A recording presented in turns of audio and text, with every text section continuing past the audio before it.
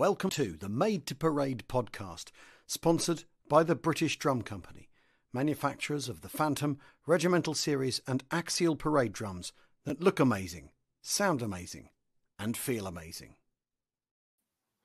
Alrighty, folks, welcome back to another episode of the Made to Parade podcast. You're joining us on episode number 4 of season number 6, and I really hope you have enjoyed the first 3 episodes. There are some great conversations with Drumderg, Lisburn Young Defenders, and also the Parkinson Accordion Band.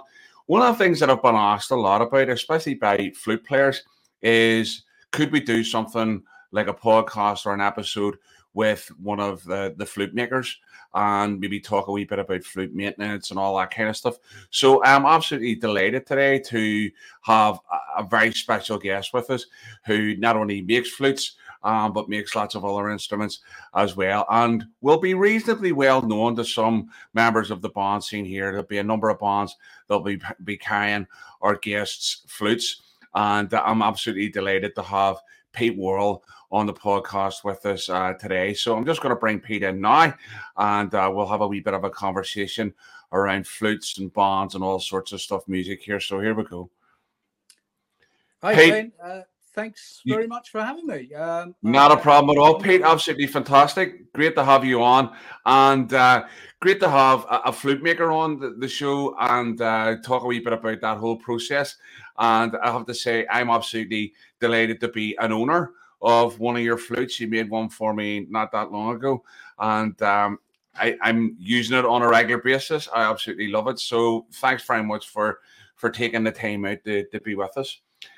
You're welcome. Maybe a good place for us to start was some people will know you just because they've bought your flutes, whatever. Maybe a good place for us to start is give us a wee bit of an introduction to yourself, you know, who you are, and maybe a wee bit of, say, maybe your musical background. Yeah, sure. I started playing clarinet when I was the age of 6. I took lessons, and I learned from a jazz player called Jack.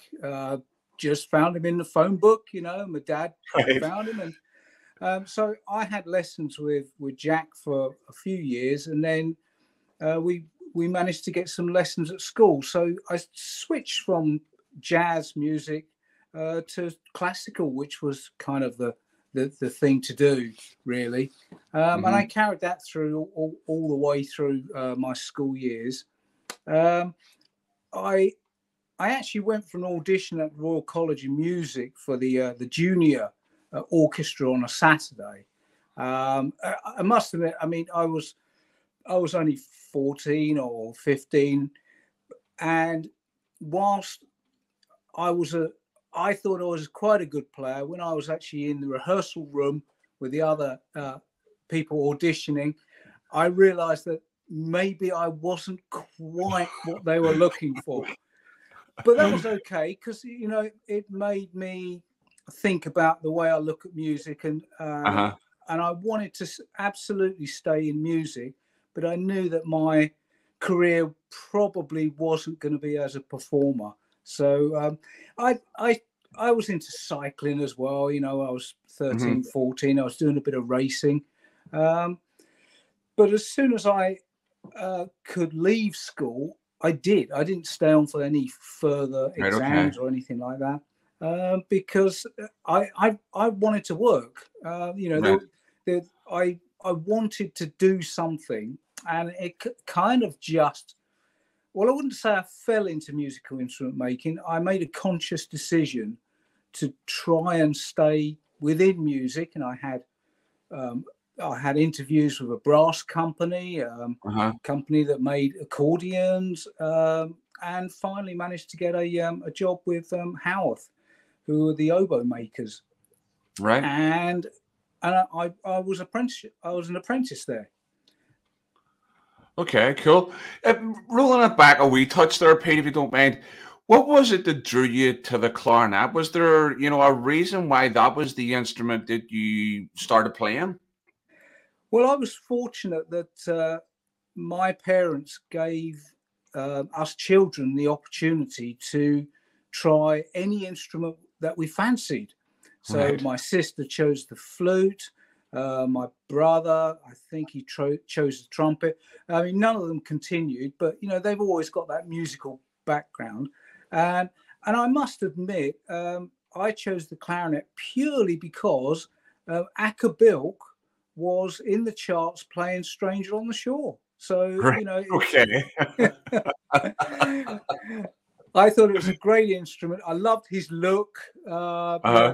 Obviously, later years, I realised I didn't particularly want to emulate his style, but he was great inspiration, actually. And actually, away from sort of the hit parade kind of music that he was known for, he was an incredibly brilliant jazz player. Okay, cool. So I take it there was lots of music around the house then. Your parents musical as well? No, not at all. Right. My father had a dabble with a drum kit when he was probably in his 40s or so. I remember the drum kit being in the front room and us kids, beating it and trying to do something with it. My mother wasn't musical at all, but she was very encouraging. So, there was always music in the house, but it generally was my older brothers who preferred kind of rock music and stuff like that. Okay. So, okay, but as you were saying, there was an encouragement then from the parents that if that was something that you wanted to try it, they were going to be supportive of that. Then, yeah. Yeah, absolutely. The children in my family who did carry on, they supported them as much as they could, giving them, when they could afford it, private tuition. And of course, when the schools kicked in, of course, that was the days when you could have a music lesson at school. And of course, these days it's slightly different. It's changed a bit since having music teachers at school. Yeah. It's not really high up on the agenda for some schools, is it? It's kind of, I know that for me, whenever I was growing up, I had music lessons in school up until about second year. What's that? Year 8, year 9. And then after that, there was no provision for music whatsoever in the school that I was in. But yet there are some schools here in Northern Ireland, I'm sure the same in terms of England and beyond, where music's an integral part of the curriculum. It's just not the same for all schools. I'm not entirely sure whether it's the same, but I do hear from my customers that come in with instruments that I look after. It's a constant thing. There's no music in the schools unless the parents really push for it. Right. Okay. The school can afford, a peripatetic teacher to come in, but as a general rule, it does seem that the basic understanding of music is kind of forgotten in a lot of schools, which I think is a huge shame because, as we know, it's a major part of our lives. And it's what it adds to your life as well, Pete, isn't it? In terms of, not just the enjoyment, but the sense of achievement and how that, for me, almost how an instrument plays a part in my own kind of mental health and being able to cope with certain things, that being able to reach for an instrument's a way of dealing with stress, a way of, kind of being able to just express how I'm feeling at that time. And it's so much more than just learning how to play an instrument. There's a whole set of life skills that come with playing an instrument, isn't there? Oh, absolutely. There is.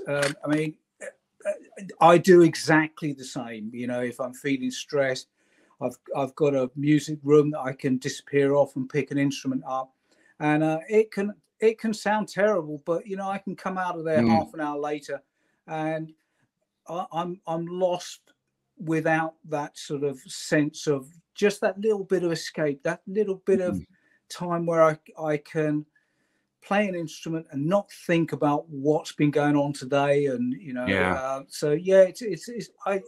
it's so important. It really is. Yeah, and it would be great if schools could kind of pick up on that, in regards to but again, I know that budget restraints and all sorts of other focuses in regards to school and achievement, maybe pushes it further down the agenda for some. I know there's they've got leaderboards, performance indicators, all sorts of stuff, and I suppose that the key aspect of most schools' focus is make sure kids leave with 5 to 8 GCSEs, a grade A to C, and make sure their maths, English, and science is part of that. It kind of changes the focus away, doesn't it?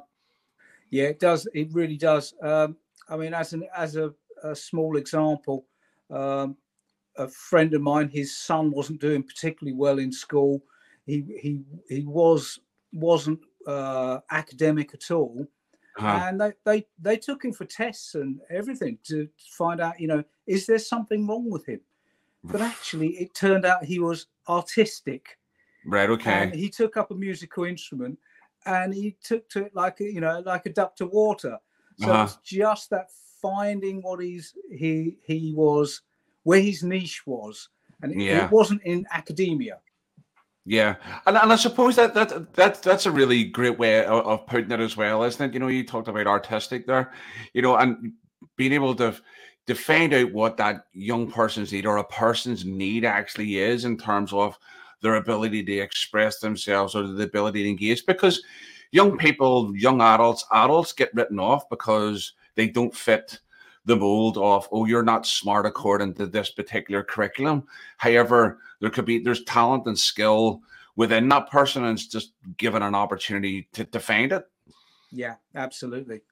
Yeah. So one of the other things you talked about there was you'd made a conscious decision when you went the audition at the was it the Royal School of Music or something, was it there? Royal College of Music in London. Royal College of Music, and you encountered players of a higher level than yourself. What was that experience like? Because obviously you were able to get in. When you passed your audition to get in, was there? Did that happen for you gradually? Really, kind of going, listen, I'm not cutting it here, or what was that experience like for you? Well, for me, it was almost instant, actually. Right. Okay. The level that I thought was a good standard to get into a Saturday orchestra, I was obviously nowhere near. And but in all fairness, the other people who were auditioning were absolutely unbelievably fantastic. Right. Okay. And I honestly wouldn't have deserved a place there. But I didn't come away disheartened at all. I actually just came away thinking, okay, I need to think about something else because it's not going to work for me. But it wasn't a period of my time where I thought I was completely, squashed by the whole incident at all. Sure. It just made me think laterally. That's all.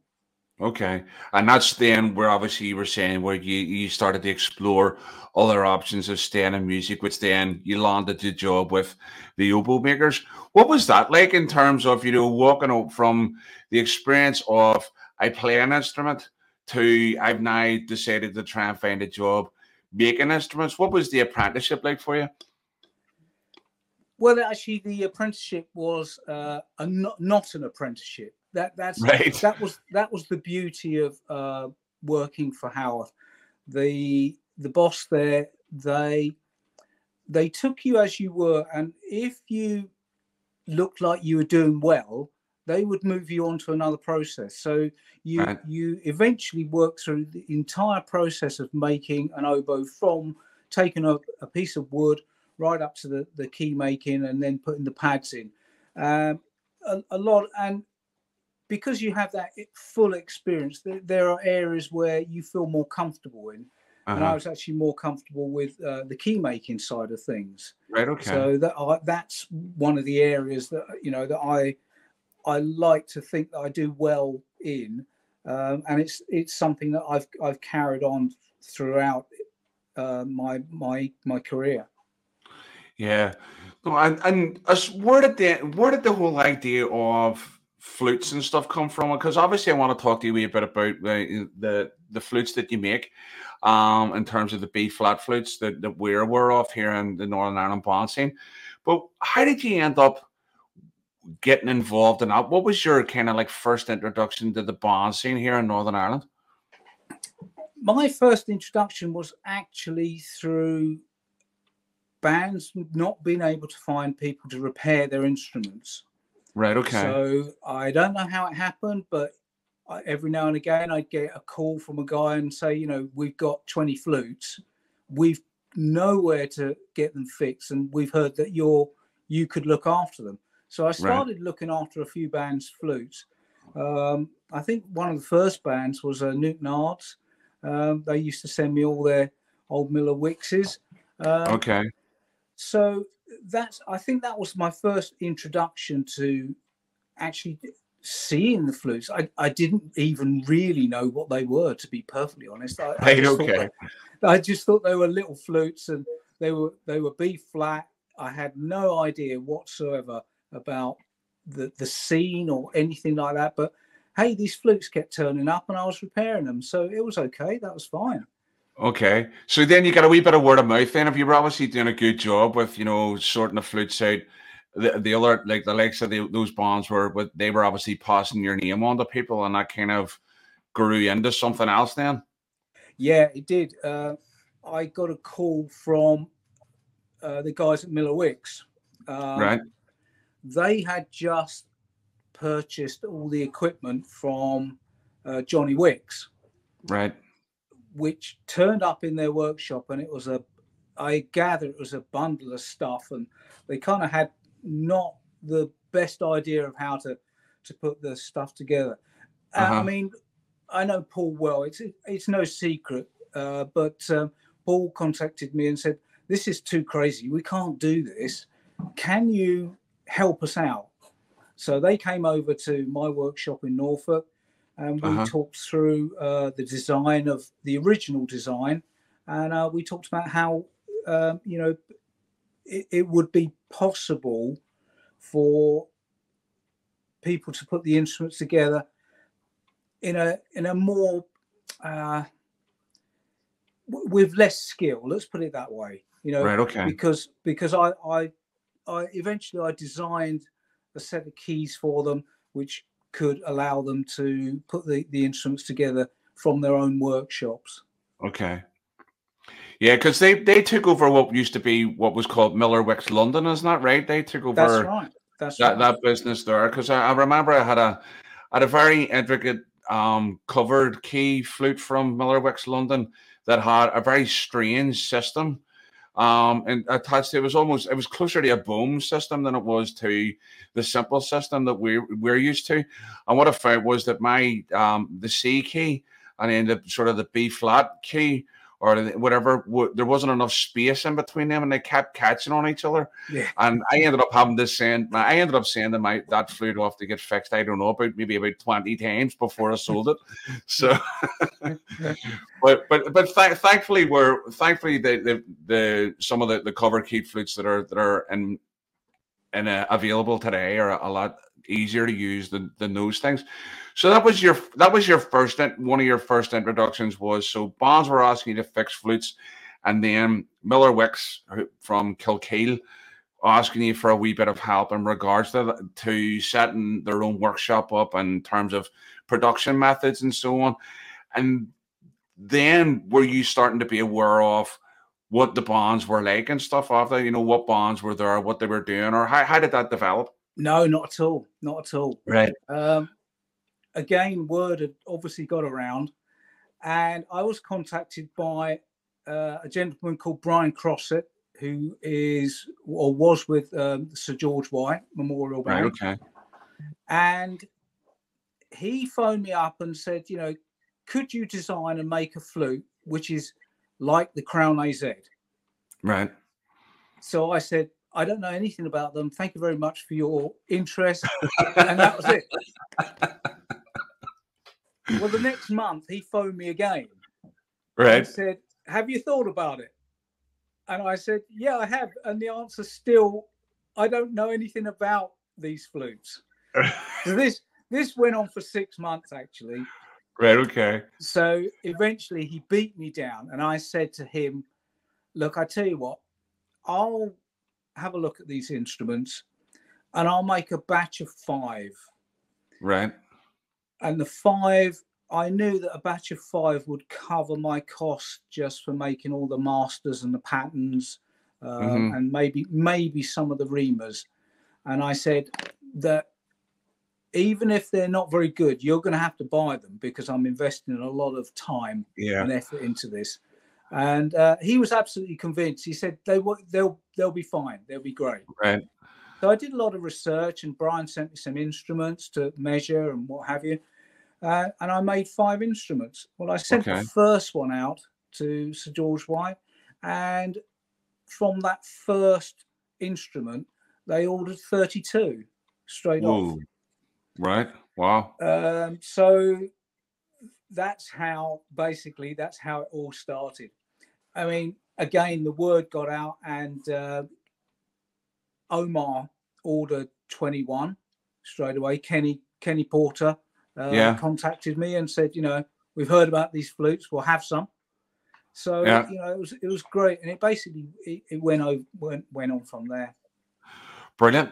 So obviously you were like you had to be. I mean, obviously it took you a wee bit of time to kind of as you say, they grind you down to come into this, because the Crown IZ is almost like the holy grail of B flat flutes, isn't it? I mean, it's the model that people want to replicate all the time. So did they end up sending you some Crown IZs, or did you get a hold of any to kind of see what they were like, and did you, or what way did you go about researching that? I'm not sure where the Crown IZs came from. They may have come from Sir George White, but I mean, I had the Crown IZ. Rudolf Kant actually made a B flat flute as well. So I measured a few, and the interesting thing about the Crown IZs were they were all different. They're a good Crown IZs, and there are really, really terrible Crown IZs as well. Okay. I mean, the ones that worked the best were actually the ones that obviously weren't played that much because they were in such fantastic condition. Okay. The ones that were had so much wear on them, they kind of blown out really, but they've still got the name, you see, and this is what the players are after. They see the name, but I do say, don't be fooled by the name. Give the flute a play, because some of them are really, really not good at all. But okay, is that the only factor, Pete? Is that the only factor in terms of how the wear and tear that the flute has taken? Are there other things that make a good Crown IZ and a bad Crown IZ? I think it is almost entirely the wear and tear. Okay. Because the embouchure hole kind of gets blown out, and it loses that crispness to it. So you lose the edges. So it means, when you're striving for that high A or that high F, you really got to work for it, because it just doesn't want to pop out, because everything about the embouchure has become rounded over. And I know a lot of players can still do it because they've owned their flutes for 20, 30 years. So they know the flute inside out. But there are better flutes out there. That's all I can say. Right, okay. You're setting the cat amongst the pigeons there, Peter. I know. Hey, I just make them, Okay, so obviously you start making flutes for some bands, whatever else. You've obviously been that's hopefully has led you maybe checking out some parades and stuff. Then you've been over here watching some of the bands and things. What kind of how did you find that, or how did that all come about for you? Well, I came over to holiday in Northern Ireland. I think I was really trying to find the dates, but it's about 2007, 2008. And I happened upon the Black Saturday parade. Right, okay. And that was when I was really, truly gobsmacked at how many bands there were. I'd been talking to some of the band guys, and the guys who'd been buying the flutes, and said, you should come over here and see the bands. There's lots of them. And I'm thinking, yeah, okay, whatever. But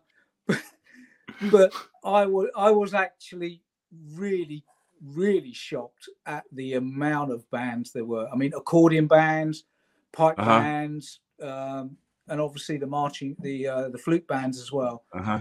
It was literally just one band after another. You know, this cacophony of sound that you can hear in the distance until a band is nearly opposite you, and then you can hear the tune that they're playing, and then they go, and it was absolutely fascinating. It was an absolute eye opener.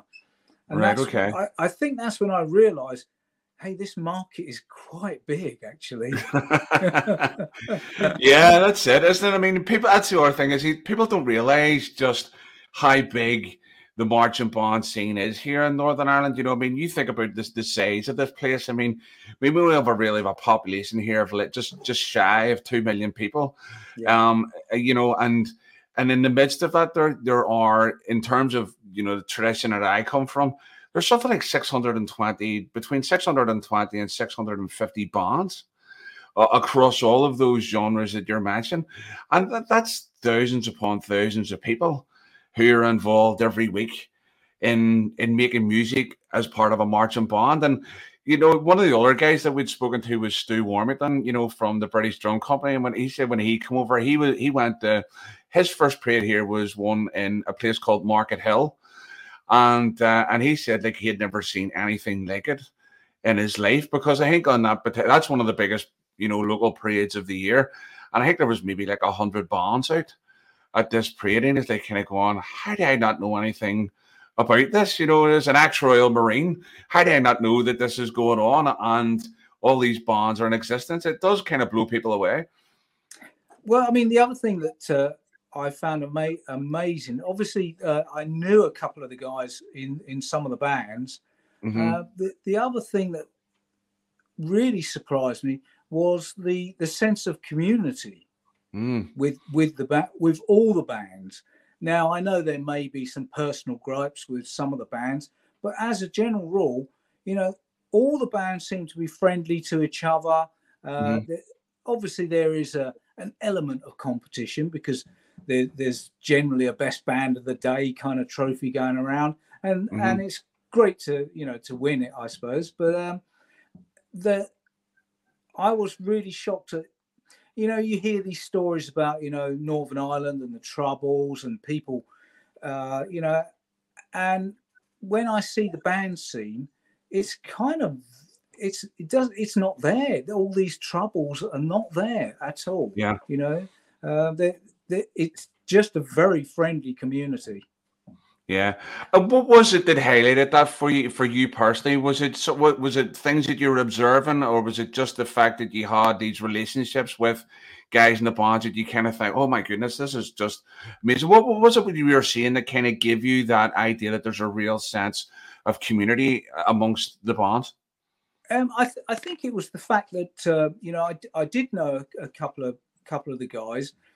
And the first thing they did was introduce me to some more people, you know, and introduce me to some other band leaders. You know, there wasn't this sort of like, oh, you know, this guy's come over here to sell flutes, huh? You know, it was actually, you know, this guy wants to make flutes, and we should encourage it, and you know, come and meet some guys. And that's what surprised me. Certainly in the industry that I've worked in before with oboes and clarinets, you know, it's all secrets. You know, you don't tell anybody about anything. But with the band scene, I feel that it's a lot more open.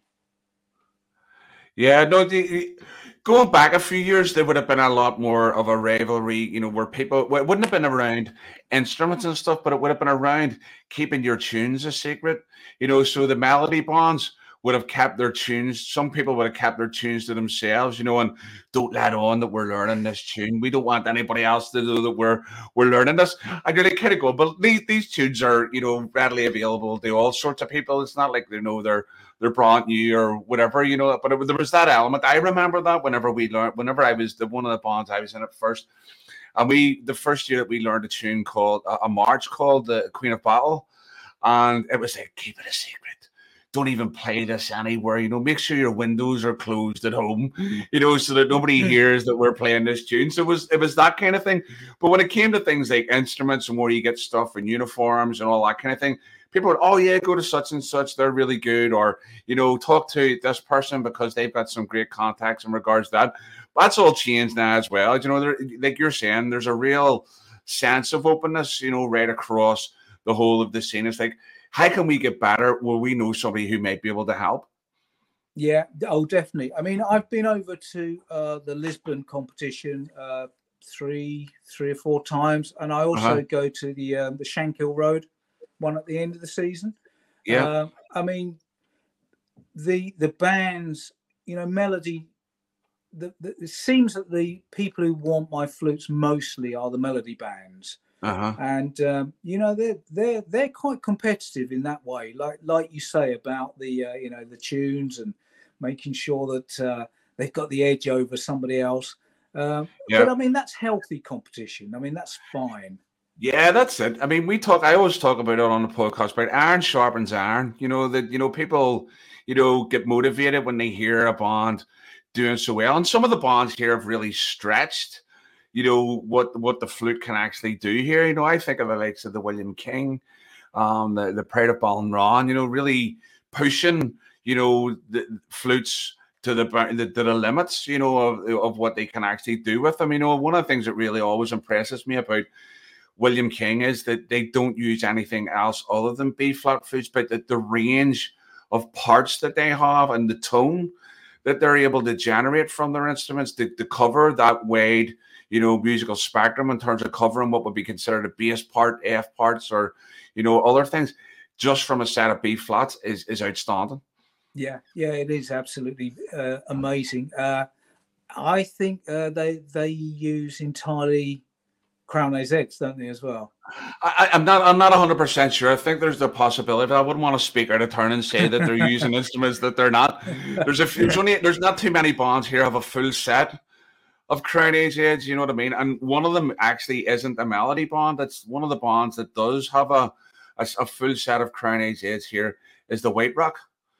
Okay. The White Rock, they have a full set of Crown AZs. They're one of the few bands that I know of that actually do have a full set of them and stuff there. So I'm not 100% sure what flutes the William King are sporting, but whatever they're playing, they do it bloody well. So talk to me a wee bit about the bands and the musicians that you provided instruments for here in Northern Ireland, because you obviously started off with one, and I'm sure it hasn't stayed that way. I'm sure you're providing for quite a number of bands. So who are you providing for? Sir George White. They've actually taken two sets. They're one of the only bands that is now playing concert pitch B flats. Right. Okay. And this came about because they want to interact with other musicians, not just the drums. Yeah. So they commissioned me to make I suppose what you would call low pitch, because obviously all the flutes that the bands play are at 452.5, which is technically high pitch, which is super high, really. Yeah. But the problem with that is that you can't play with other instruments particularly easily. Yeah. Mostly that's not an issue, for a lot of bands, but occasionally, some of the bands want to integrate with other musicians. Omar, of course, Ken Castle. Right. Okay. You'll have to excuse my pronunciation, but is it Skeg? Skeg? Skeg. It depends. They'll answer to anything, to be honest with you. So some people call them Skew or Skeg, as far as I'm aware. It's Skeg, as far as I know. Clocker, Star of the Road, Ballinafae, Derryogue, Lem Big Orange and Blue, Ballynahinch, Stranocum, Lisbon Fusiliers, Castle Dawson, Hounds of Ulster. They're the ones who've taken multiples. Right. A lot of bands will just take the piccolo. Mm-hmm. Because obviously piccolos are quite hard to find in decent condition, Yeah. and the tuning of them is kind of actually the It's hit tuning and miss, is, isn't it? It's hit and miss. well, let's put it this way: the tuning is about as crazy as the guys who want to play it, the guys and girls who want to play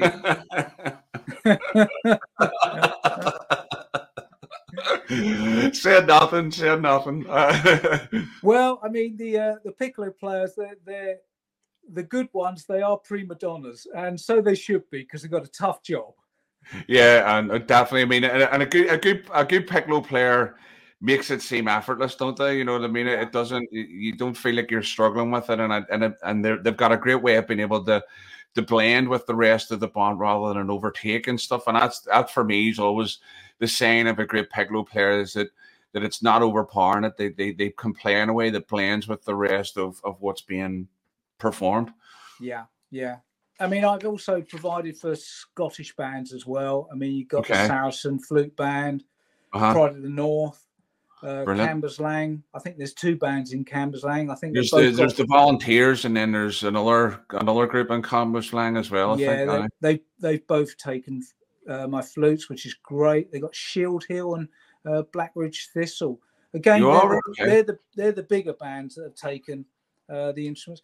I mean, quite often individuals will buy their own flutes, you know, because they feel that maybe the flute they've been given is not really what they want, so they buy their own flutes.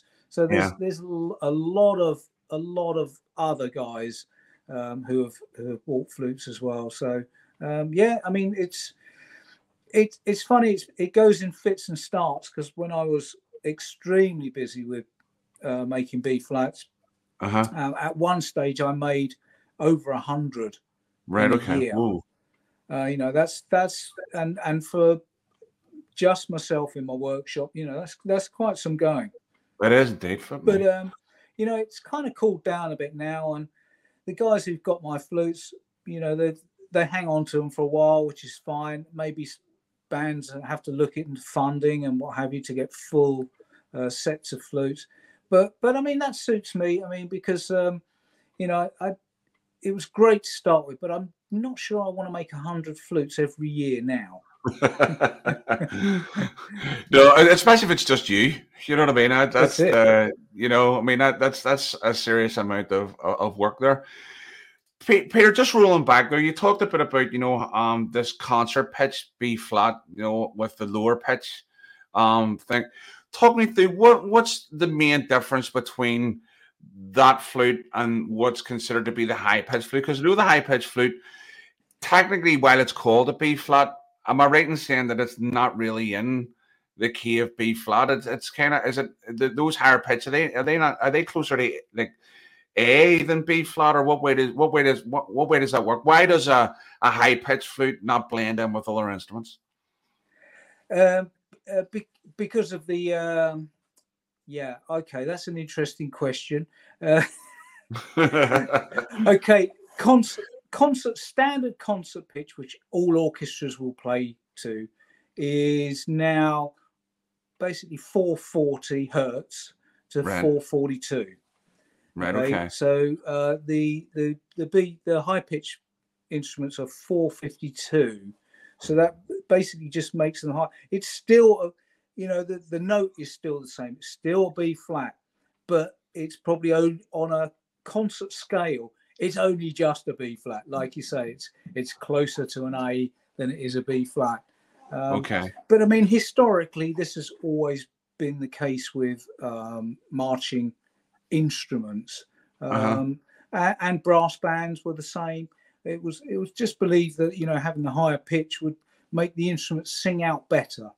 And then the lower pitch, obviously it's closer to the exact note that you're, you know, so than the higher pitch is, so that it means that, as you're saying, then with a wider range of instruments, then you can play. It's easier to play alongside those instruments, because I know I've heard of some bands that they were looking to play along with sort of like brass bands and stuff, and some bands were getting either their, you know, the the bore extended or something, or that the flute was being extended in length and stuff in order to fit in with it. Is that's a normal process, or what's the story it's there? not a normal process, but it is something that can kind of work, especially when you've got 3-piece instruments where you can pull the head out. The only problem is the head's virtually falling out before you can actually get it to pitch. And the problem with an instrument that's designed for one pitch but wants to try another is it's always a compromise. So you might get the bottom end to tune in beautifully, but as soon as you start going into the second register, it's kind of going all over the place. Right. Okay. So ultimately, one size doesn't fit all. You've either got a high pitch instrument or a low or a constant pitch instrument. Brilliant. So talk us through the range of flutes that you make, because obviously you do, you don't just do one particular flute. You've a range of flutes that are available. What ones are available that bands might be able to buy or be interested in? Yeah, obviously the B flat, the flagship model for me is my own crown instrument, sort of named in respect of the original crown. I also make a coronet as well, which is just a 2-piece instrument, so it hasn't got the adjustable tuning slide, and it hasn't got a lined head as well. But it works off exactly the same bore. It's not, it's made with the same precision, the same tooling as the crown, except that it's a 2-piece instrument. Sometimes some of the guys ask me if I can just do 3 keys on them. I think one band even asked just for 2. But in the end, they're just the 5-key coronet flute. So that's the B flat range, and then I've got the piccolo as well. Right. The F flute. Excuse me. The F flute. That's the one that I really think is, for me, as a non B flat flute player, the F flute is the closest for me that comes to like playing a concert type flute. And I've actually done quite a lot of work on the F flute to get the embouchure a lot better, bigger in size, so you can get more volume to the note. Because the problem with the bass flute and the F flute was that they were just sort of sleeping in the background, weren't they? Yeah. So you need an instrument that can actually sort of punch above its weight, as it were. So I feel that the F flute that I've developed, the head joint on it is one of the best head joints on the whole range of the instruments. Yeah. I also make the bass flute, but to be perfectly honest, I think I've sold 2 or 3 of them. This is the B flat bass flutes, then, yeah. Yeah, that's a B flat bass. A B flat bass, yeah, that's what I was saying. Bass, a B flat bass, yeah. Somebody did ask me for the E flat bass, which is kind of in between, but I kind of thought, well, I'd probably only sell 3 of those in my life. So these are rare beasts that occasionally come out of the closet when somebody's got some part music for it. But as a general run-of-the-mill instrument, I don't think they see the light of day too often.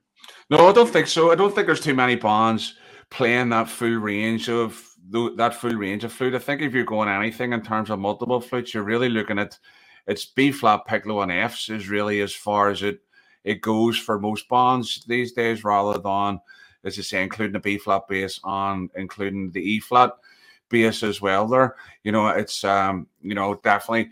But it's interesting you mentioned that there, because I actually picked up one of the Crown F flutes there not that long ago, and the difference that I found in playing it, and I had this old F flute that I had picked up. I don't even know who made it, but what I found was that what you were talking about there was the embouchure on the older one that I had, that I don't know the make of, was a bit thinner, a bit shorter, and it wasn't as wide. And when you get down to the bottom end, when you're playing in that low, that bottom register, and it just sounded really wispy and not really full at all. Whereas the flute that I've just got, I literally got it about a month ago, and you can tell the difference straight away. In that, especially in that really low bottom end, you can tell that it'll sit a bit differently in regards to alongside other flutes. Yeah, I think flute making has kind of moved on. I mean, I've seen it with concert flutes. I make concert head joints as well. And when I first started making them sort of 30 years ago, you know, the height of the actual lip plate, we call it the chimney and the riser, that tended to be less than 5 millimeters. And now virtually every maker makes them over 5 millimeters. Now, this is also due to the fact that players have got a lot better as well. You know, because having a lower chimney height means the instrument can be quite sweet, but it lacks power. But the problem with a very high chimney is that it's got loads of power, but it takes a lot to control it. And that's the difference. And as players have got better, they can control it so much better, and they can get very good high end as well as a really punchy bottom end to the flute as well. And I think this is reflected with even marching flutes. And that's one of the things I've tried to carry on with my own F flute, is using what I've learned from the concert flute head making and transferring it over to the marching flutes as well. Yeah, because you have you don't just have the two piece and then the cornet. You also have another B flat that you have, which is a bit more, that it has a lip plate on it as well, doesn't it? So because I know you have a straight head and then you have one with the lip on it as well, don't you?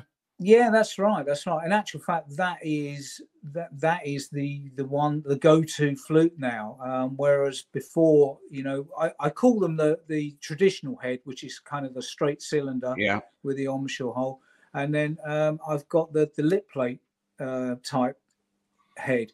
Now, I did that originally because when Sir George White asked me to make an instrument, I thought, well, let's not copy something exactly. Let's try and move it on a bit. So that's why I created that. It's something I do with my own wooden concert head joints anyway. So I thought, well, okay, we'll try and get a little lip plate on there as well. And again, that adds to the sound. It also gives you your lips a very firm place to go, because I mean, when you've just got a cylinder to approach, you know, where's the embouchure hole? Is it here? Is it there? You know, who knows?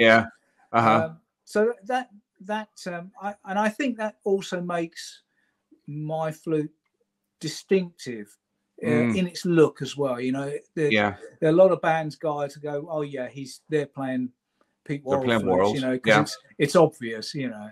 Yeah, though there's an element of that, and I think what you're saying there as well is that you know that can help with people's technique, can't it? You know, with that, you know, the lip plate on that can help people with their technique in terms of playing. Whereas sometimes without it, like you're saying, is your embouchure can, because of the nature of a marching band, you're not going to hit the exact same spot all the time every time you're lifting and putting the flute. And sometimes the lip plate with that helps with that positioning, doesn't it? Yeah, I hope it does. I mean, certainly I find playing concert flute, because I played flute for many years, and it just comes natural to you, you know, to put your bottom lip on the embouchure on the actual lip plate itself. So I just thought, why not? Why shouldn't these marching flutes have it as well? Yeah. Cool. The other thing that you have is one of the flutes that you have with your top range is you've got some intricate key work done on some of them, don't you? You know, there's some people there's the straight normal keys, and then you've the one with there's like an engraving kind of thing on them as well. Is that come from the oboe days of crafting nice keys and having something? You know, where did that all the inspiration for the decorative keys come from? Well, actually, that comes from a history of flute making. Right. If you go back many years, talking about concert flutes of years ago, you know, the flute playing back in the day was a gentleman's pastime. Right. And gentlemen wanted to show off to the ladies, that they could play the flute, but also they wanted a beautiful instrument. So it was quite common to have to see engraved keywork, very, very fancy keywork. And somebody approached me and said, can you do some engraving? Right. And I thought, well, why not? It could look quite neat. So I actually commissioned the first one I did, and that's actually on my website. Some pictures of that. I commissioned a qualified engraver to do that work, and he just took some simple thumbnail sketches from me and elaborated it. But subsequently, I've been able to do my own. We call it diamond drag engraving. Okay, so I need a template and what have you. But I make all that stuff. So I can do very simple engraving. It's not uncommon for ex-military men to come to me and ask for their squad number or whatever. They actually want them on the bands and stuff like that. Or quite common is their army nickname. Is they quite like that as well. So I do a bit of engraving. It's not my forte, but sometimes the effects can be really good. No, I think it's quite a striking looking flute. I mean, obviously, having looked at your website, and I was to say, I ordered a flute from you not that long, a wee while ago, and I was like kind of contemplating where it was for me. It was like going, I need something quick, and you were able to turn it around pretty quickly for me, which I really appreciate. And then I was like looking at the ones with the engraved keys, like going, that'd be brilliant. But I was like kind of going, I just want something, I need something quickly because I need something to fit in with the band that I'm playing with, you know what I mean? So, but they do look absolutely fantastic, I have to say. Yeah, I mean, they do look, especially the first one. In actual fact, I can't beat the first one that was engraved by a professional engraver. I mean, it's just head and shoulders above what I can do. He is just another artist in engraving, and he is absolutely brilliant at what he does. But like all these things, it comes at a cost. You got to pay for his work, and he's very good, so he's quite popular as well. Well, that's it. But there's that old saying is you get what you pay for. You know what I mean? If you pay £60-70 for your flute, don't expect to get too much for it. You know what I mean? It's one of those. It's one of those things. What makes a quality flute for you? And I suppose the other thing that we're maybe touching on there, Peter, is what makes, we've already touched on a wee bit, but what makes your stuff stand out? So what makes a quality flute from your perspective, and what makes your flute stand out from the rest? I think what makes a quality flute for me, not necessarily one that I've made, but one that actually has a character of its own. Has the ability for you to put your own character in the instrument, has got a forthright sound, because the idea that people want a lovely, beautiful, sweet sounding flute is great, but the reality is when you're in a band, and I used to be in a jazz band playing flute, is you need to stand out. So you've got to have that attack from the head joint. So I think for me, that's what I was looking for when I was trying to create a marching flute, is that it had the ability to blend in, but it also has the ability to stand out as well. Yeah. So someone can push it, but also just step back as well. When it comes to what actually makes a decent flute, I think you can't really beat African Blackwood as the material of choice. Now, that's not to say that there aren't other materials which produce a sound, but I think for consistency, African Blackwood really does take some beating. I've made several other concert piccolos, simple system concert piccolos out of different woods: tulip wood, boxwood, wood called Mopani, and they're all great, and they all have their own sound, but they don't have that sort of quality that African Blackwood has. So, I mean, that is why it is still the wood of choice for virtually all woodwind instruments, clarinets, oboes, flutes still. So I think that makes a huge difference. The fact that I line the head with silver as well, I personally think it makes a difference. I know that the Millowicks guys, they use nickel silver and brass. It produces a sound which I hope is distinctive for them, but it's not a sound that I personally I like the sound of silver. Right. Okay. Because I've come from a flute, concert flute playing background. I like the resonance that silver gives me. Nickel silver is really good. It's super bright as well. So if that's what you're looking for, then maybe that's what you need to go for. Brass is kind of in between the two, in between silver and nickel silver. So there is, again, there's not one size that fits all. If the sound appeals to you, then there's no reason not to buy it purely because I want this one that's got silver in it. But it might not be the sound that you're after. That's the thing. Yeah. And the other thing is that there's requirements that need to be made for the importing of the Blackwood, isn't there? Is there something? There's regulations and stuff that about how much you can bring in and how it's stored and all this kind of stuff, isn't there? There's a lot more to it than just meets the apple here. Listen, I'll just go and order some Indian Blackwood here. It's a bit more complicated than that, isn't it?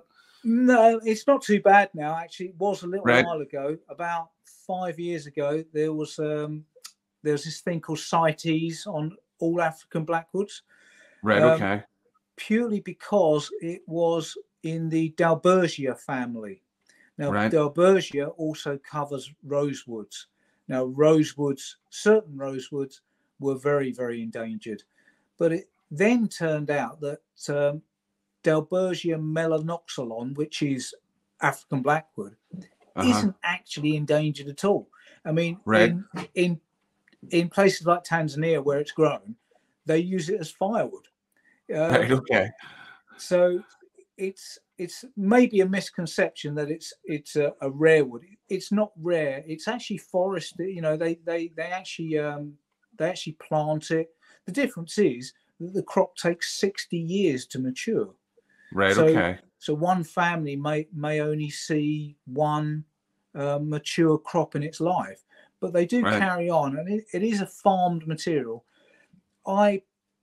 You can now really only buy African Blackwood through a particular source now. Right. And okay. It's got to have the right certification to it. So any Blackwood that comes into the country now has to be certified. So it's not as though you can sort of pick it up on the cheap or whatever. There's no way around that now. So which is a good thing because hopefully it means that the people who are selling it are getting a fair price for their wood. And the suppliers and are down the chain, and everybody's happy. Hopefully. Yeah. No, and in terms of whenever you get it, can you use it straight away, or do you have to have? Is there a process that you have to go through with the wood before you start turning it into flutes? Oh, absolutely, yeah. This is the bit that if you're in a big company, the accountants don't like. And I know from experience. The company I used to work for, we would buy wood up to 10 years in advance of using it, and you buy a quantity of wood every year. So you've always got 10 years worth of stock in. Okay. And you can't really use it for another 3 or 4 years. Now, I've actually just bought some wood. Now, I know that's been rested for 5 years, but that's going to be sitting in my cupboard doing nothing for another 3. Well, I say doing nothing. It's maturing. It's settling. It's aging. The problem with working wood that's fresh is it wants to move everywhere. Right. Okay. And you do not want that. You want the stability that African blackwood can give you. So it's gonna be a little while before those instruments, those blocks of wood in my storage, actually get turned into flutes. But I do the same thing as the larger companies, just on a smaller scale. I try to buy wood every 2 to 3 years in enough quantities to guesstimate how many instruments. I mean, it's not just. I mean, you imagine it's not just marching flutes that I'm making. So I'm buying various lengths of wood and different billet sizes for the other instruments that I'm making. You really do not want to start messing with the wood straight away. Okay. And I suppose that's another thing. Whenever people, you hear people talk, oh, it's going to take such and such a time for, an order of flutes to come in. That all has to be weighed up, doesn't it, in terms of what they have available here that is going to be good to work for, that's going to create the quality instrument. And yet sometimes, like you said, you had 100 in a year or whatever else, and the demand that sometimes can be there for flute making, and people don't understand, well, listen, this isn't just as straightforward as how long do I pull this piece of blackwood off the shelf here and I'll just make you a flute. There is a heck of a lot more to it, and then obviously you're crafting your own keys, etc., aren't you? You're making your own keys and everything. So it's a real kind of artisan process, I suppose, that you're going through to create an individual instrument. Yeah, it certainly is. You've got to, I mean, certainly with the wood is the biggest headache, not obtaining it or working it. It's actually working out how many instruments that you kind of guess will be sold that year. So how many instruments you want to prep. I mean, years have gone by where I've prepped up 200-300 sets of joints and maybe sold 50 or 60 instruments. Well, that's okay, because it means that, the wood has been prepped and it's got longer to sit. And the thing about working most woods, and certainly African blackwood, is you can't do everything in one go. Right. So the first stage that I would actually do would be it comes in a square billet. Okay. We call them billets. It's a rectangle of wood. So that's put on the lathe and it's made round. It's just a cylinder. And then I put a small hole through the middle, maybe 4 or 5 millimeters, basically no bigger than the smallest part of the bore. And then that will sit on the shelf for another year. Right. So then the following year, I'll grab that lot and then I'll start making the bore to the actual size that I need. But I'll make sure it's slightly undersized because I don't want to go crazy. So taking away material on the inside of the instrument means it's exposing a larger surface area. So you've got the outside surface area and the inside now. So more air can get to it, but you don't want the air getting to it too quickly or any moisture leaving it too quickly. So again, it goes back in the cupboard for another year. Right. And this process continues for about 4 years until we actually get a joint which is ready to use. But once they've gone through that stage, they can sit at that stage for years and years and years. But it's just that initial 2-3 years. You've got to treat the wood with some respect. Even then, sometimes you do all of that and it still kicks you in the face and cracks and splits and what have you.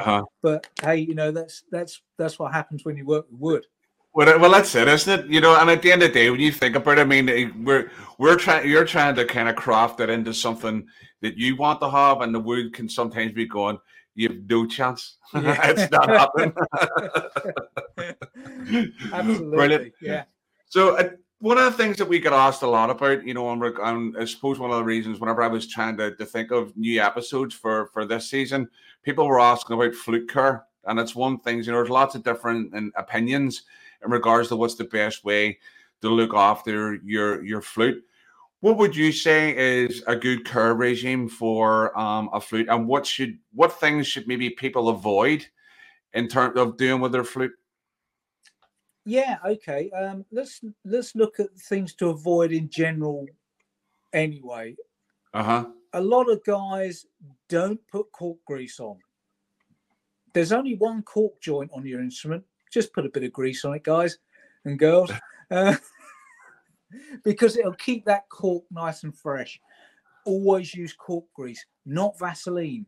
Vaseline will kill the glue underneath, and then your cork will just fall off, which is even worse. If your cork becomes loose and you still need to carry on and you can't get to a repairer, PTFE tape is brilliant. Right. Okay. Don't use insulation tape, please, or sellotape. But PTFE is pretty good because you can actually just unwind it, and then when someone wants to repair the cork, it just comes off instead of this sticky gooey mess which electrical tape leaves, or gaffer tape. That was one of the worst ones I've seen. Right. Okay. So yeah, look after your cork. If you feel so inclined to oil your instrument, and I say this with caution because I've seen a lot of instruments that have been oiled. I mean, I've seen instruments where guys and girls have dipped the entire instrument, pads, keys, everything, in linseed oil and just let it drip dry. Oh. Okay. If you buy one of my crowns, it comes with its own cleaning rod. Now, the reason I provide a cleaning rod is because I haven't managed to source one that's the right size. And it's just the one I make is just the right size to pull through the bore with a very small rectangle of cloth on it. Now, what you should do is have one just to swab out to clean the water out. That's your clean one. And then another one that you keep entirely just for a tiny bit of oil, bit of bore oil on there. And you keep that in a little bag. And when you want to give it a bit of feed, just swap the cloth over and then just pull it through. What you're looking for inside your bore is just a very, very small sheen of oil. And you can see it through the holes, the finger holes. If you see droplets, it's too much. Okay. Right. Okay. So you just want a very light sheen over the on the inside of the instrument. Leave it overnight to soak in, and then with another clean cloth, clean out the excess. You don't want the oil that's in there to dry because it'll start clogging. Right. If you want to, I actually sell my own bore oil. Others are available, some of them very good. Used to be a thing where guys and girls would be putting linseed oil in. That used to be a thing. We kind of don't do that now. It builds up on the inside of the bore, and it just changes the shape of the bore and the sound and everything. Yeah. So if you want to use an oil, I use lemon oil. That's the one that I sell. It's very clean. It's antibacterial. It's really thin, so it gets in that wood, and that's what you're trying to do. What you're trying to do is not stop the water getting into the wood. You're actually trying to just slow it down. Sure. You won't stop, because you're breathing down it all the time. Yeah. You're never going to stop that water vapor getting into that wood. But what you're trying to do is just slow it down and allow that water to evaporate and dry off. Wood doesn't mind being wet, but it eventually wants to be dry. Yeah. So that's the thing. If you're worried about your getting oil on your pads, what you can do is cut up some very small pieces of tin foil, right, about 40 millimeters square. Right. Okay. And then put it underneath the pad. So lift the key, put it underneath the pad, just ball it up so that it basically contains the pad. So it means that the oil does not go on the pad. Don't get oil on the pad, please. because they'll just need changing, because the oil will just harden the leather. So if you're worried about getting oil on the pads, just wrap a bit of cling film or a bit of tin foil around each pad and then oil the instrument. Tuning slide, pretty straightforward. Just give it a good wipe. You know, some people put oil on there. Well, if that works for you, it's okay. It's not going to do it any harm. But technically, they should work dry. And the reason they don't work is normally because they've got a bit of dirt in there. So that's why you just need to clean it off with a clean cloth. Make sure there's no grime in there, and it should actually work dry. But if it needs a bit of oil, you know, that's not a bad thing. Sure. If you get a chance to pop the cork out of the head, as long as you know where it goes when you put it back, that's not a bad thing, because a lot of players don't take their corks out. So the head joint, I mean, if you've ever seen inside a lot of these head joints, I mean, I know you guys like a drink, but hey, you know, I mean, I've seen mushrooms in there. It's really quite gross. But yeah, if you can, you know, just pop the cork out, clean the inside of the head, get a cotton bud around the inside of the embouchure hole. Do not scrape it, because you're then starting to change the hole. Yeah, change the tone. Yeah. So get a cotton bud, you know, just with a bit of clean water, and then just, because what will happen is that will soften the gunge, as it were, and then get another cotton bud to clean it out. Stick the cork back. Like I say, only do that if you know exactly where that cork goes. Where it goes, yeah. Because a lot of players don't know where it goes. It's pretty straightforward. I mean, on virtually every marching flute, if you make up a stick with a measurement of 12.4 on it, and then you push your cork in, you push it past you put it in from the top, not the bottom. Put it in from the top, push it past just to the edge of the embouchure hole, and then with your marker stick, push the marker stick up until the line of 12.4 is exactly in the center of the embouchure hole. And that's the position you need. And I think that would be pretty universal for all B-flat flutes. I haven't come across one that is slightly different. So 12.4, that's the measurement you need to know. Dead on. And what about the wood and the keys? How about keeping your wood clean, your keys clean? Okay, don't oil the outside of the wood. You don't need to. The human body is brilliant at producing its own oils, and that they're very good at actually protecting the instrument. Now, it doesn't hurt to give the outside of the body a little bit of a wipe after you've been playing. That's the best time to actually try and just keep it maintained, because you've got all your human grease and sweat on it, and you can use that to your advantage. Use a cloth like a t-shirt, you know, that's a good material to use, and then just clean everywhere that you can see. Don't try and jam the cloth into, you know, tricky little areas. Just give it a good wipe, and that's fine. Key work, well, if you've got an instrument which is just nickel silver, you'll struggle to keep the verdigris off it. You really will. But again, if you use a silver cloth, then that'll clean the key. You don't need to scrub the key. You're literally just wiping it off. The thing about silver cloths is that they are very dusty.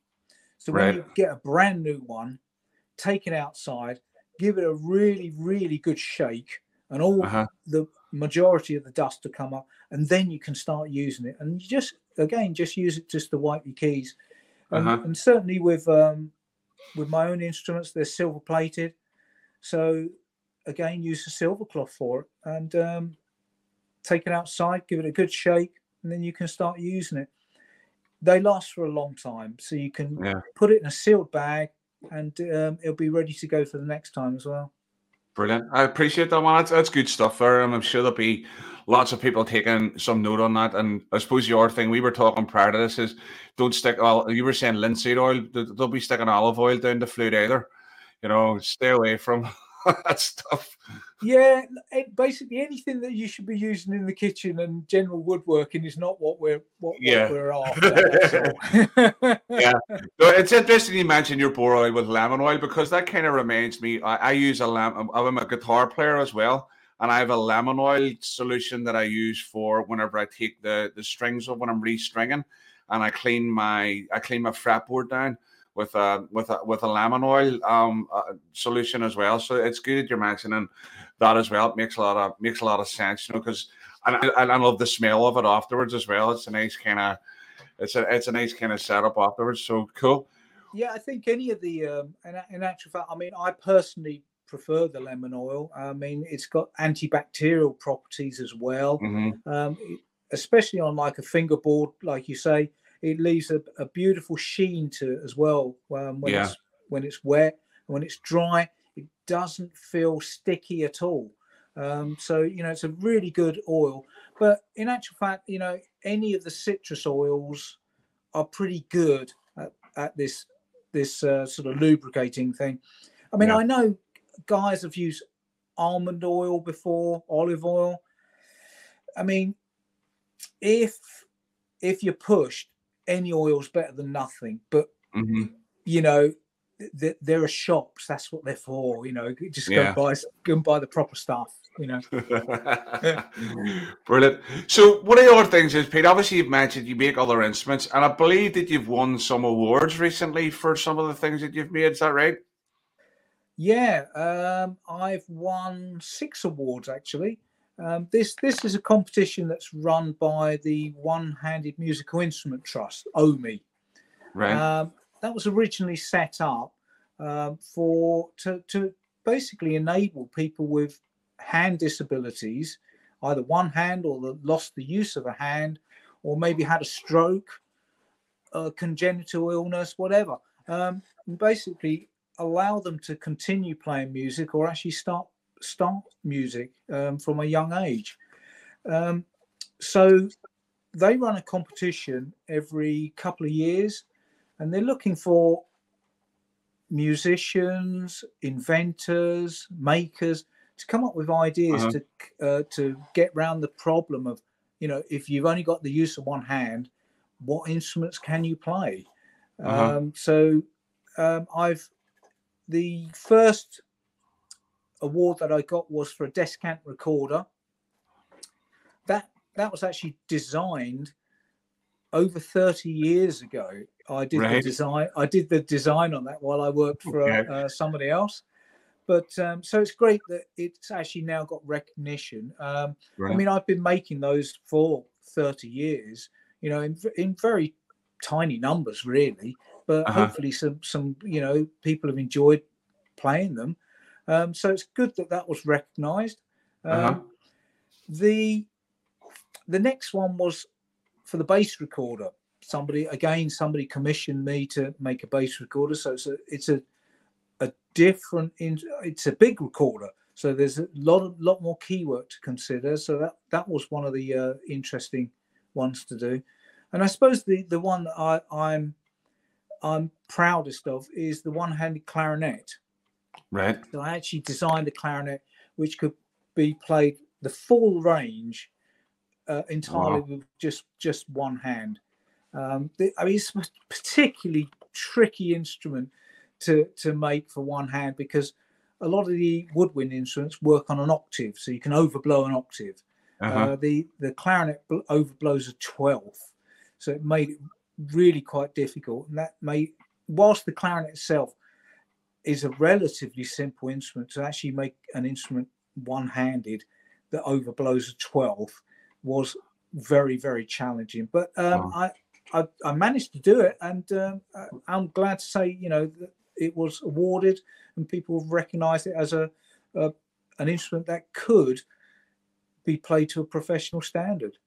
Wow, brilliant. Well done. Well, that sounds amazing. I mean, I can't even contemplate the idea of making my own flute.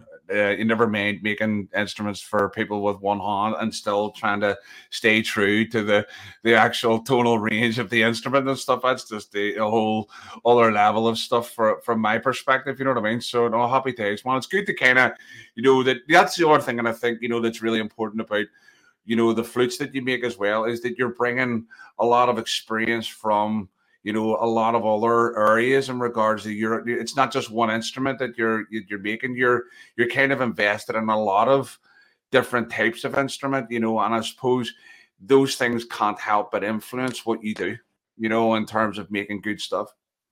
Oh, absolutely. I've been an instrument maker for 40 years. I worked it out this afternoon, actually. Right. For 40 years. And I really can say that I actually enjoy getting up in the morning and coming into my workshop.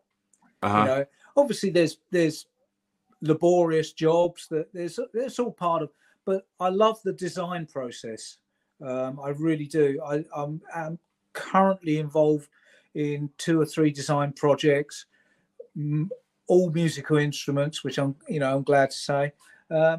So I really do enjoy coming to work. I mean, you couldn't get much better than this. I really do enjoy it, and also you're right. And I like to draw inspiration from other people's instruments as well. I look at a lot of instruments. I've been fortunate to travel to quite a few guys' workshops around the world to see their kind of kit. I'm not talking about sort of stealing ideas. I'm just actually, most of the time, I'm looking for inspiration to see, how they do stuff and the processes they use.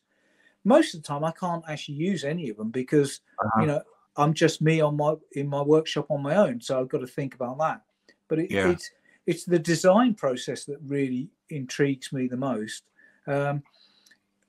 A lot of the times when I've finished the design, because some of the designs take so long to actually get to production, I've almost lost interest, and I'm ready to move on to the next 3. Oh dear! Well, I suppose when you're waiting for wood to mature for 4 and 5 years, there, I mean, you might have some level of patience there, but I get that. It's like kind of go, let's get on to something, let's do something. In terms of your flute making, then what's the future hold for you in regards to that? Have you any developments or anything that you're doing new in the pipeline, or is it all let's keep things as it is? No, there's lots of new stuff coming. There really is. During the lockdown, I was involved in a team. And this was looking at accessibility and disability and what have you. So they looked at my clarinet and said, the thing is, Pete, you've made something great, but it's so expensive that people can't afford it. And I'm like, yeah, I get it. I get it. It's just me. I can't make them any quicker. And that's what they cost, I'm afraid. So this team was set up to look at how can we make them cheaper?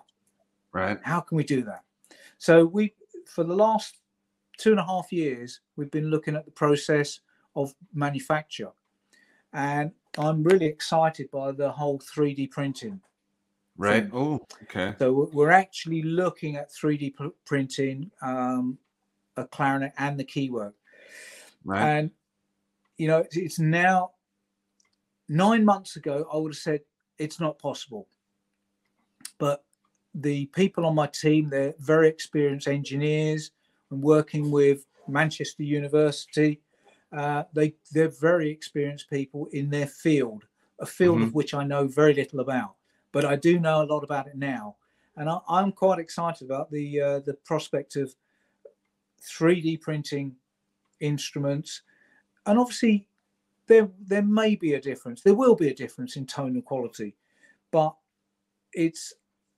I think you've got to think of it in terms of it's not the same, it's different, but can you live with that different? Right, okay. So I'm very excited about the 3D stuff at the moment.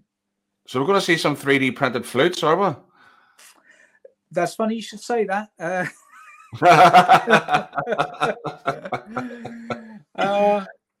Well, I was when I was over in Northern Ireland for one of the competitions, somebody said to me, we got loads of youngsters who want to come along to our band, but even the cheapest flutes, they're not cheap enough, or if they are, they're not very good. And he said it's really unfair to give a youngster a flute that doesn't really work just to try and get them in, because it's going to push them away. So my idea would be to produce something that is economical, but actually is as well thought out as my own instruments themselves. The problem with a lot of the student instruments that I'm seeing for fluters is they just weren't very good in the first place, let alone reproduced. So it's something I think that could potentially happen. That sounds good, because I know, going back to my days of learning, I mean, the flutes that we got as learners were the dregs. There was like, there were bits and there were hybrids. There were bits of other flutes joined together and a bit of tape around them, or thread around the cork to try and make them stick together and stuff like that there. And if you were getting a note out of it, you were doing well in terms of that. You know what I mean? So it's great to hear that you're thinking along those lines. I think you're definitely right there. We don't want to be giving young people, substandard instruments to the point where it puts them off doing it, makes it harder for them to learn. But yet at the same time, because flutes are expensive. Let's face it. You know what I mean? Generally, you're talking 400. Something for a decent flute, you're talking 400 plus, aren't you? And I mean, and a lot of bands can't afford to go down that lane, of spending, especially if you're a big band. We've got some massive bands over here, 30, 40 flute players. By the time you spend 300, 400 pound a flute, that's a considerable outlay. And then not take into consideration that you maybe have 10 or 12 people in your learners class. That's quite a financial outlay, isn't it? Oh, absolutely is. And the thing is, you're absolutely right about the hybrid, the mongrel instruments. I mean, I've seen plenty of them come in the workshop. I'm thinking, well, this head's not from here, but it kind of works, but not very well. I mean, that's the other thing, is that learners need something that's actually going to encourage them. Yeah. The last thing they need is a knockback, because they're being told that they're not good enough, but because they've got no inspiration to actually practice at home because they're finding the instrument difficult to play. I mean, my idea for a student instrument. Okay, let's get back to basics. It's the key work. The key work is the most time-consuming aspect of flute making, and it's the bit that requires the most skill. So if you can make an instrument with, say, 1 key or 2 keys, which gives the juniors a chance to get their embouchure together, get to know where their fingers go, and obviously their little finger on the E flat key, I think that's a really, really good start. And it won't take them too long to manage to pick up the other 4 keys on the instrument. But it's the transition between a student instrument and the better instruments that they're going to find difficult, purely because the sound of them is going to be so different because they've been given the rubbish instruments. But it'd be great to have a starter instrument that you don't have to change your embouchure for. You can go straight onto a better instrument, and it's all there because you've actually learnt it on your starter instrument. So I think there's a lot to think about, and it is price led. It's like you say, the bands have got. There's a lot of expenditure with a band, as you know. I mean, I was gobsmacked at the price of uniforms, hiring coaches to go to venues, etc. It's big business, really. And you don't always get what you want by going around shaking tins at the parades and what have you. So Yeah. it's a tricky business, fundraising. So it would be great to give them a break with a cheaper flute, but good quality. That's what I'm thinking. Brilliant. Well, listen, that sounds really interesting. So definitely keep us up to speed with how that's going, because I definitely think there'll be people listening in on this, Peter, and thinking that sounds right up our street. So I don't think you'll have any people. You'll not have too many people not knocking your door to try and find out about that whenever you do maybe get around to making that a reality and stuff. So definitely keep us up to speed with that. Maybe just in terms of finishing off then, how do people get a hold of your flutes then? Where can they, you've obviously a website and stuff, so it's shameless plug time, so although we don't want to do it too much because we don't want you getting 100 orders for the year, so. No, I've got other stuff to do as well. Yeah, of course. The best way to contact me is email.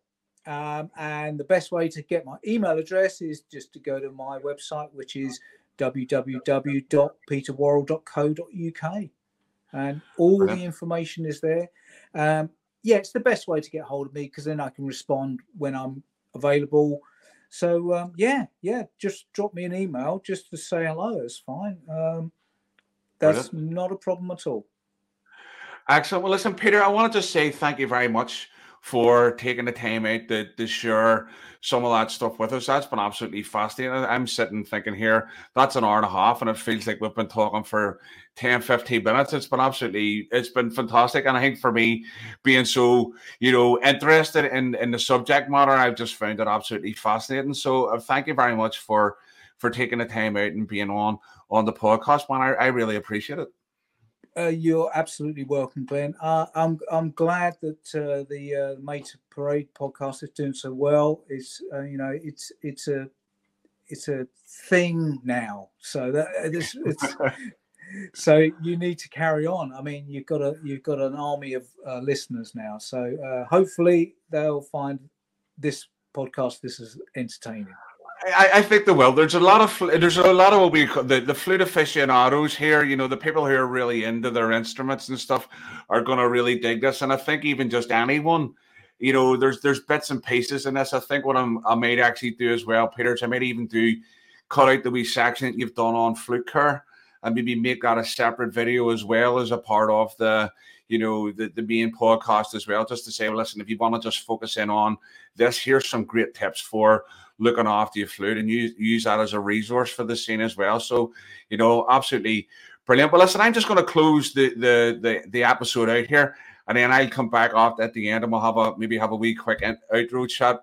Well, after I've done the thing here, if you don't mind, and sure. I'll just do that now. Then, all right. So, folks, there you go. Absolutely fantastic conversation with Peter there. I don't know about you, but I found that absolutely fascinating in terms of the process that making a flute, from the wood and how long it actually takes, the key work, everything that goes into that there is absolutely fantastic. Maybe help us look at our instruments maybe a wee bit differently and look after them maybe a wee bit differently as well, So thanks again to Peter for coming on and sharing all that with us. Absolutely brilliant.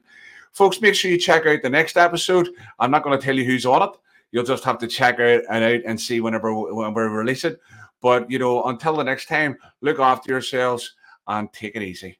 You have been listening to the Made to Parade podcast, sponsored by the British Drum Company, where Phantom, Regimental Series and Axial Parade drums are hand-built in the UK to look amazing, sound amazing and feel amazing.